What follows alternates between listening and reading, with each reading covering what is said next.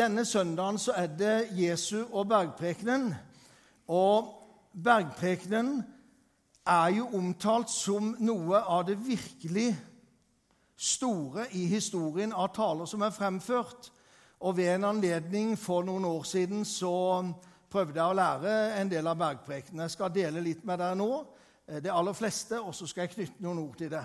Men det står det at da Jesus så folkemengden, så gikk han opp i fjellet, og der satte han seg, og disiplene samlet seg omkring han. Han tok til ord og lærte dem. Så sier han salig 7 ganger. Hva betyr ordet salig? Det en hjertens lykkelig, altså det noe av den optimale du kan oppleve. Det oversettes i noen lette utgaver med happy, men det ikke. Det en dyp og indre lykke. Og så sier han til de som fattige, de som sørger, de som lengter, og de som ydmyke, at Guds rike deres. Vær så god, det gitt dere. Salig de som fattige i seg selv, for himmelriket deres. Salig de som sørger, for de skal trøstes. Salig de ydmyke, for de skal arve jorden. Og salig de som hungrer og tørster etter rettferdighet, for himmelriket deres. Salig de barmhjertige, for de skal få barmhjertige. Salig de rene av hjerte, for de skal se Gud. Og salig de som skaper fred, for de skal bli kalt Guds barn. Salig de som blir forfulgt for rettferdighets skyld, for himmelriket deres. Ja, salig dere når de håner og forfølger dere, lyver på dere og snakker vondt om dere på alle vis. Gled og fry dere, for stor den lønn dere har i himmelen. Slik forfulgte de også profetene før dere. Dere jordens salt, sier Jesus. Da må vi forstå at saltet den gangen ble hentet ut fra Dødehavet, og ikke alt salt virket like godt. Det var andre mineraler, og da forstår vi hva han sier. Men saltet, det skaper råtnelse. Og da forstår vi noe når Jesus sier, dere jordens salt. Men om saltet mister sin kraft, kan det da bli til salt igjen? Nei, det duger ikke lenger, men kastes ut og tråkkes ned av mennesker. Dere verdens lys. En by som ligger på et fjell kan ikke skjules, og en tenner ikke et lys og setter det under et kar, men i en stake, så det kan lyse for alle i rommet. Slik skal også deres lys skinne for menneskene, så de kan se de gode gjerningene der gjør, og prise deres far i himmelen.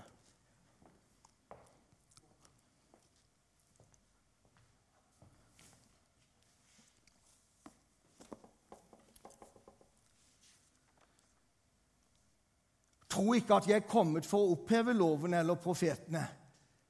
Jeg ikke kommet for å oppheve, men for å oppfylle. Sannelig, jeg sier dere, før himmel og jord forgår, skal ikke den minste bokstav eller en eneste tøddel i loven forgå, før alt skjedd. Om altså noen opphever et eneste av disse minste budene og lærer mennesket dette, skal han være den minste i Guds rike. Men den som holder dem og lærer andre, han skal være stor i Guds rike. Ja, jeg sier dere, dersom ikke deres rettferdighet langt overgår de skriftlærde og fariserene, så kommer dere aldri inn i himmelriket. Så går altså Jesus over til det gamle testamentet i all hovedsak, og henter det fra 2. Mosebok 20, hvor budene gitt, og noen av jødenes forskrifter, og så sier han, dere har hørt det sagt, men jeg sier dere, du skal ikke slå ihjel, og den som gjør det skal komme for domstolen. Men jeg sier dere, den som blir sint på en annen, skal komme for domstolen. Og den som sier, din idiot, skal stilles for det høye råd. og den som sier din ugudelige narr, skal være skyldig til helvetes ild.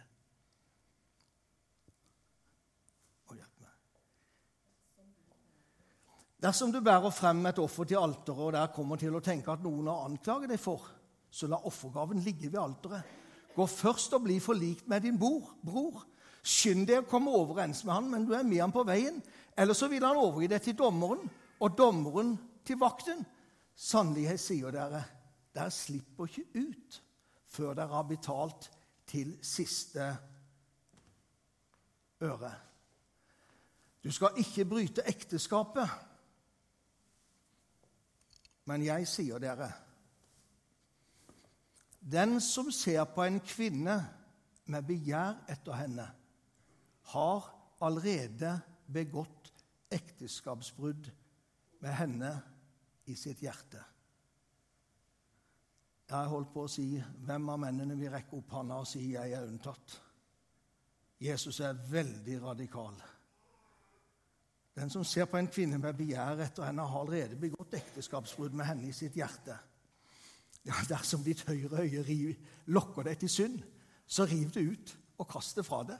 Det er bedre for det at du mister ett av dine lemmer, enn at hele legemet kastes i helvete. Om din høyre hånd lokker deg til synd, så hogg den av og kast den fra det. Det er bedre for det at du mister ett av dine lemmer, enn at hele legemet kommer til helvete.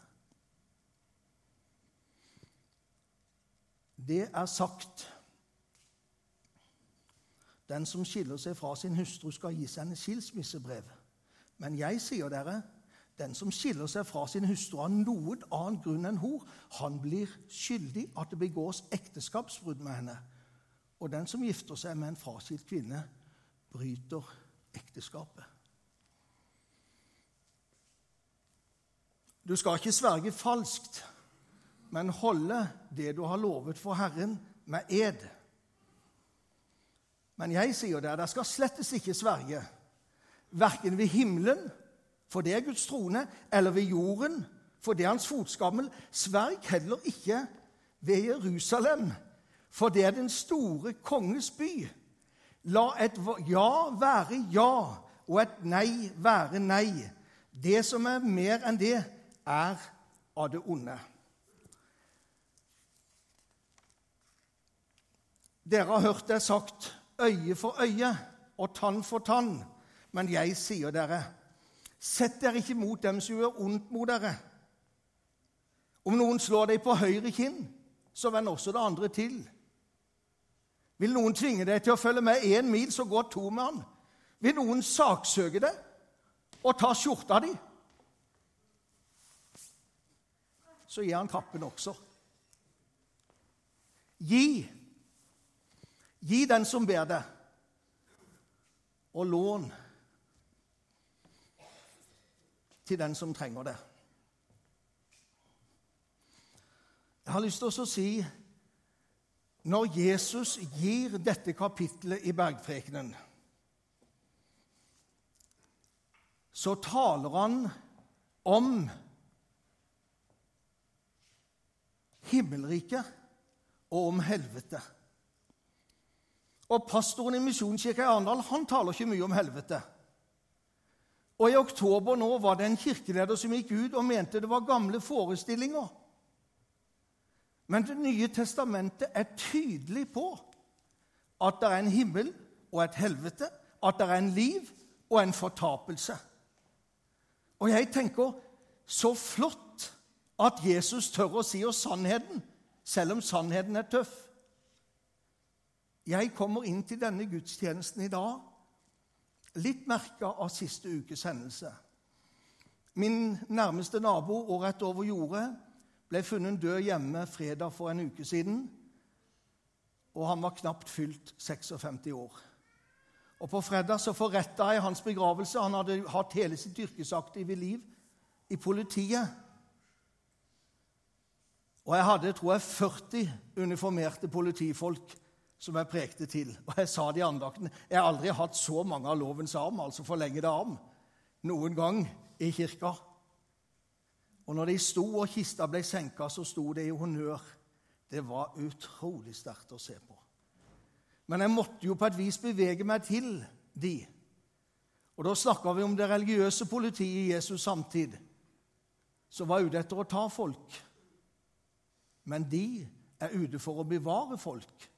Og jeg tenker, så godt gjort, så flott at Jesus sier oss sannheten, på samme vis som trafikkreglene er våre venner, fordi de beskytter oss.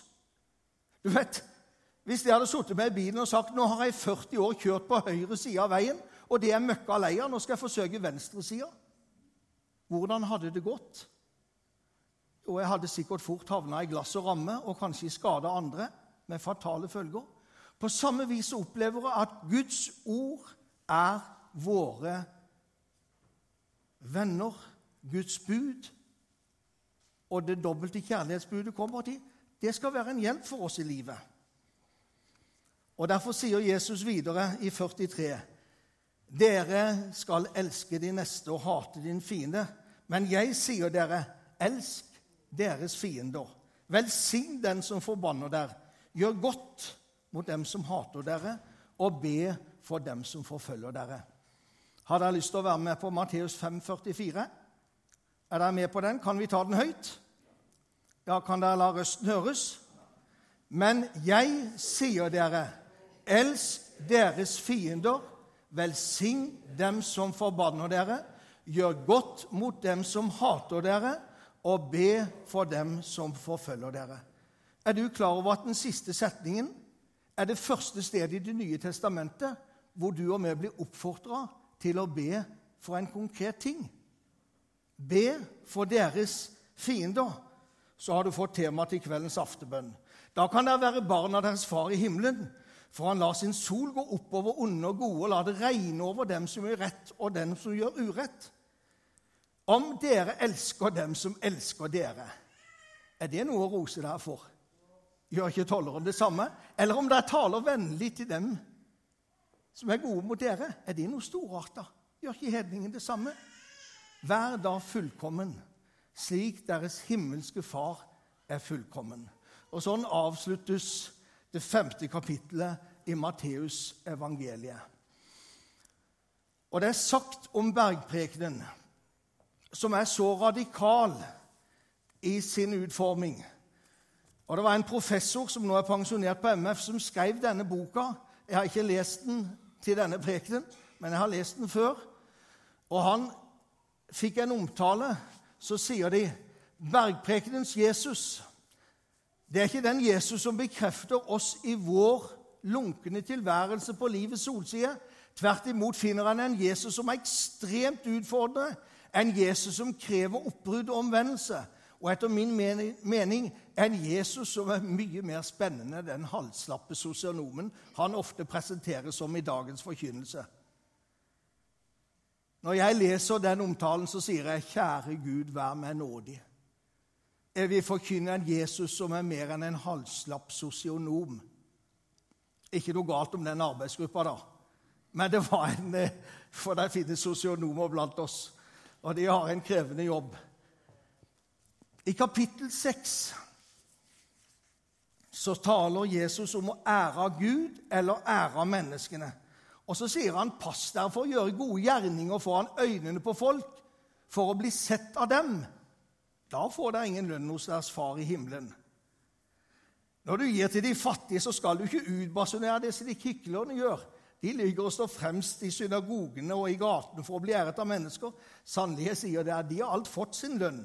Men når du gir en gave, la da ikke din venstre hånd vite hva den høyre gir, men gi din gave i det skjulte, og din far som ser i det skjulte skal lønne deg. Og så trekker han frem, når dere ber, skal dere ikke gjøre som hyklerne. De liker å bli sett av folk, og tror de blir bønnhørt ved å bruke mange ord. Men når dere ber, skal dere ikke ramse opp ord slik hedningene gjør. Vær ikke lik dem, for dere har en far som vet hva dere trenger, før dere ber ham om den. Kan vi reise oss nå? så skal vi sammen ikke lese, men nå skal vi sammen be den bønnen som Jesus ga oss, og vi skal forlenge den med de 2 verser som følger i Matteus, for der er utrolig mye helse i dette. Og legg merke til at Jesus i Fader vår begynner med Guds navn, Guds rike og Guds vilje. Skal vi be, så får dere være med i bønn. Vår Far i himmelen, la navnet ditt helliges, la riket ditt komme, la viljen din skje på jorden slik som i himmelen. Gi oss i dag vårt daglige brød, og tilgi oss vår skyld, slik også vi tilgir våre skyldnere. Og led oss ikke inn i fristelse, frels oss fra det onde, for riket er ditt, og makten og æren i evighet. Amen. Og så, for dersom dere tilgir menneskene den urett de gjør mot dere, skal også den far dere har i himmelen tilgi dere. Men om dere selv ikke tilgir, skal heller ikke han tilgi det dere har forbrutt. Vær så god og sitt ned. Jesus snakker om det å faste, og at ikke det skal være en øvelse for våre neste, og gå kledd med dyst og mine slik hyklerne gjør. De tror de blir sett av mennesker og ære av mennesker, men han sier det tvert imot. Når du faster, skal du gjøre det for din far som er i det skjulte, og din far som ser i det skjulte skal lønne det. Jesus sier, der skal ikke samle skatter på jorden hvor møll og rust tærer, og tyver bryter inn og stjeler, men samle dere skatter i himmelen, hvor hverken møll eller rust, mark, tærer og tyver bryter inn og stjeler. Og så kommer det, for hvor din skatt er, da vil også ditt hjerte være. Jeg vet Åge Samuelsen hadde en fri tolkning på det. Han ville ikke betale skatt, for han sa, jeg vil ikke at hjertet mitt skal være hos skattefogden, men i himmelen. For hvor din skatt er, der vil også ditt hjerte være. Jeg går ikke god for den noe frie tolkningen, men jeg forstår veldig tydelig hva Jesus sier om et helt hjerte. For ingen kan tjene 2 herrer. Han vil hate den ene og elske den andre, eller forakte den ene og holde seg til den andre. Der kan ikke tjene både Gud og mammon. Derfor sier Jesus, vær ikke bekymret for hva dere skal spise og drikke, eller hva dere skal kle dere med. Alt dette er hedningene opptatt av. Jeg spør mine herrer, har noen av dere noen gang hørt fruen i det hun står foran klesskapet? Jeg har ingenting å gå med. Kjære Gud, tenker jeg da. Det er en bønn som andre må be med en mye større tyngde. Men for oss som lever på solsiden i et rikt land, så forstår vi behøver overhodet ikke å bekymre oss. Og de menneskene i den tredje verden som har lært å ta sin tilflukt til ordet, har fått deg kjære, erfare det. Jesus sier, se på fuglene under himmelen. De sår ikke, de høster ikke, de samler ikke i hus, men den far dere har i himmelen gir det føde likevel. Er ikke dere mer verd enn de? Og hvem av dere kan vel med all sin bekymring legge en alen til sin livslengde? Tony, vi tenker ikke i høydecentimeter, men i antall år. Men hvem kan med all sin bekymring legge en eneste alen til sin livslengde? Og hvorfor er de bekymret for klærne? Se på liljene på marken. Hvordan de vokser. De arbeider ikke og spinner ikke. Men jeg sier dere selv ikke Salomo i all sin prakt var kledd som en av dem. Når Gud kler gresset på marken så fint, det som står der i dag kastes i ovnen i morgen, hvor mye mer skal han ikke kle dere?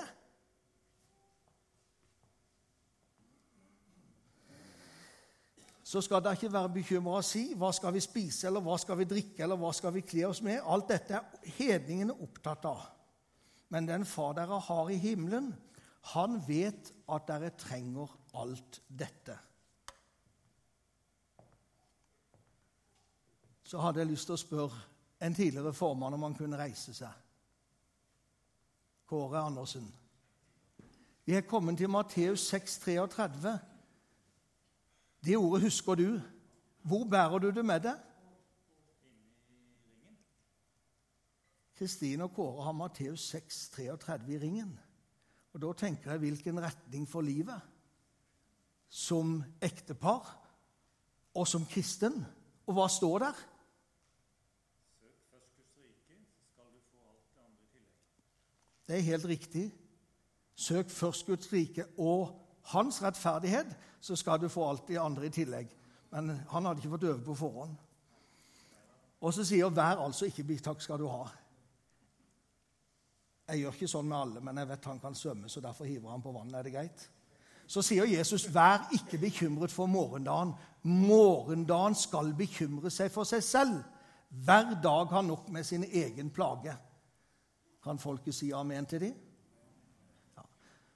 Døm ikke for at dere ikke skal bli dømt, for dere skal dømmes med den samme dommen dere feller over andre. Og så står det, det skal måles opp for dere i det samme målet dere selv bruker.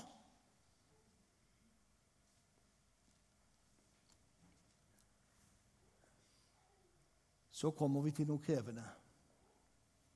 Hvorfor ser du flisen i din brors øye? Han har fått et forvarsel. Hvorfor ser du flisen i din brors øye, men bjelken i ditt eget øye legger du ikke merke til? Eller hvordan kan du si til din bror, la meg ta flisen ut av øyet din, når det er en bjelke i ditt eget? Din hykler, sier Jesus. Ta først bjelken ut av ditt eget øye. Da først kan du se klart og ta flisen ut av din brors øye. Gi ikke hunden det hellige, og kast ikke deres perler for svin. De vil bare rive det stykker, trampe det ned og vende seg mot dere. Be, så skal dere få. Let, så skal dere finne. Bank på, så skal det lukkes opp for dere. For den som ber, han får. Og den som leter, han finner. Og den som banker på, skal det lukkes opp for. Er det noen av dere som gir sin sønn en stein når han ber om et brød, eller en orm når han ber om en fisk?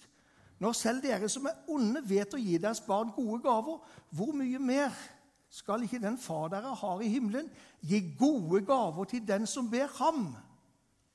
I Lukas 6, hvor deler av Bergprekenen er gjengitt, så sier, hvor mye mer skal ikke den far dere har i himmelen gi den hellige ånd til den som ber ham? Hvilken fantastisk gave Gud har gitt oss. Så kommer noe dere kan alle sammen. Det dere vil at andre skal gjøre mot dere, det skal også dere gjøre mot dem.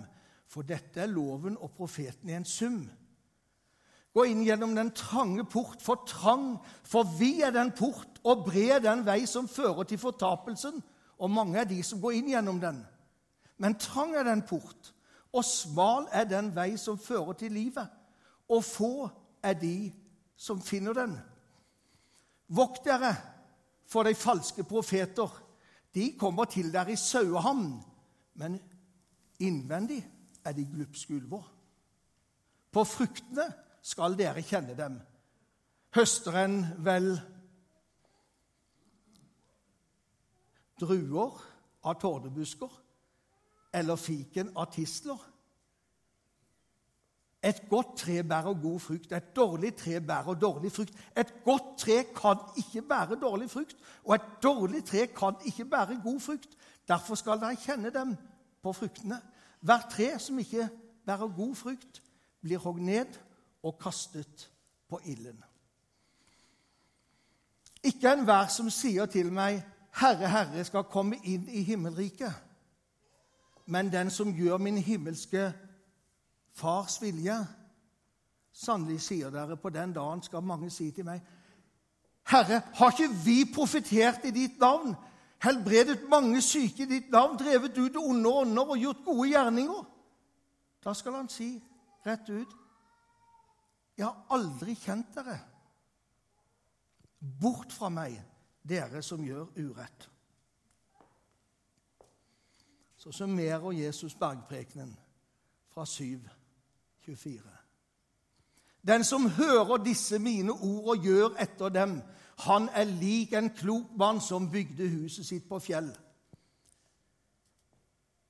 Regnet strømmet ned, elvene flommet, og vindene blåste og slo mot huset. Men det falt ikke, for det hadde sin grunn på fjell. Men den som hører disse mine ord, og ikke gjør etter dem, han er lik en uforstandig mann som bygde huset sitt på sand. Regnet strømmet ned, elvene flommet, og vindene blåste slo mot huset. Da falt det, og dets fall var stor. Da Jesus var ferdig med å tale, var folket slått av undring, for han lærte dem med myndighet, og ikke som deres skriftlærde. Sånn lyder Herrens ord. Skal vi be til Gud sammen. Allmektige Gud, hellige oss i sannhet. Ditt ord er sannhet. Amen.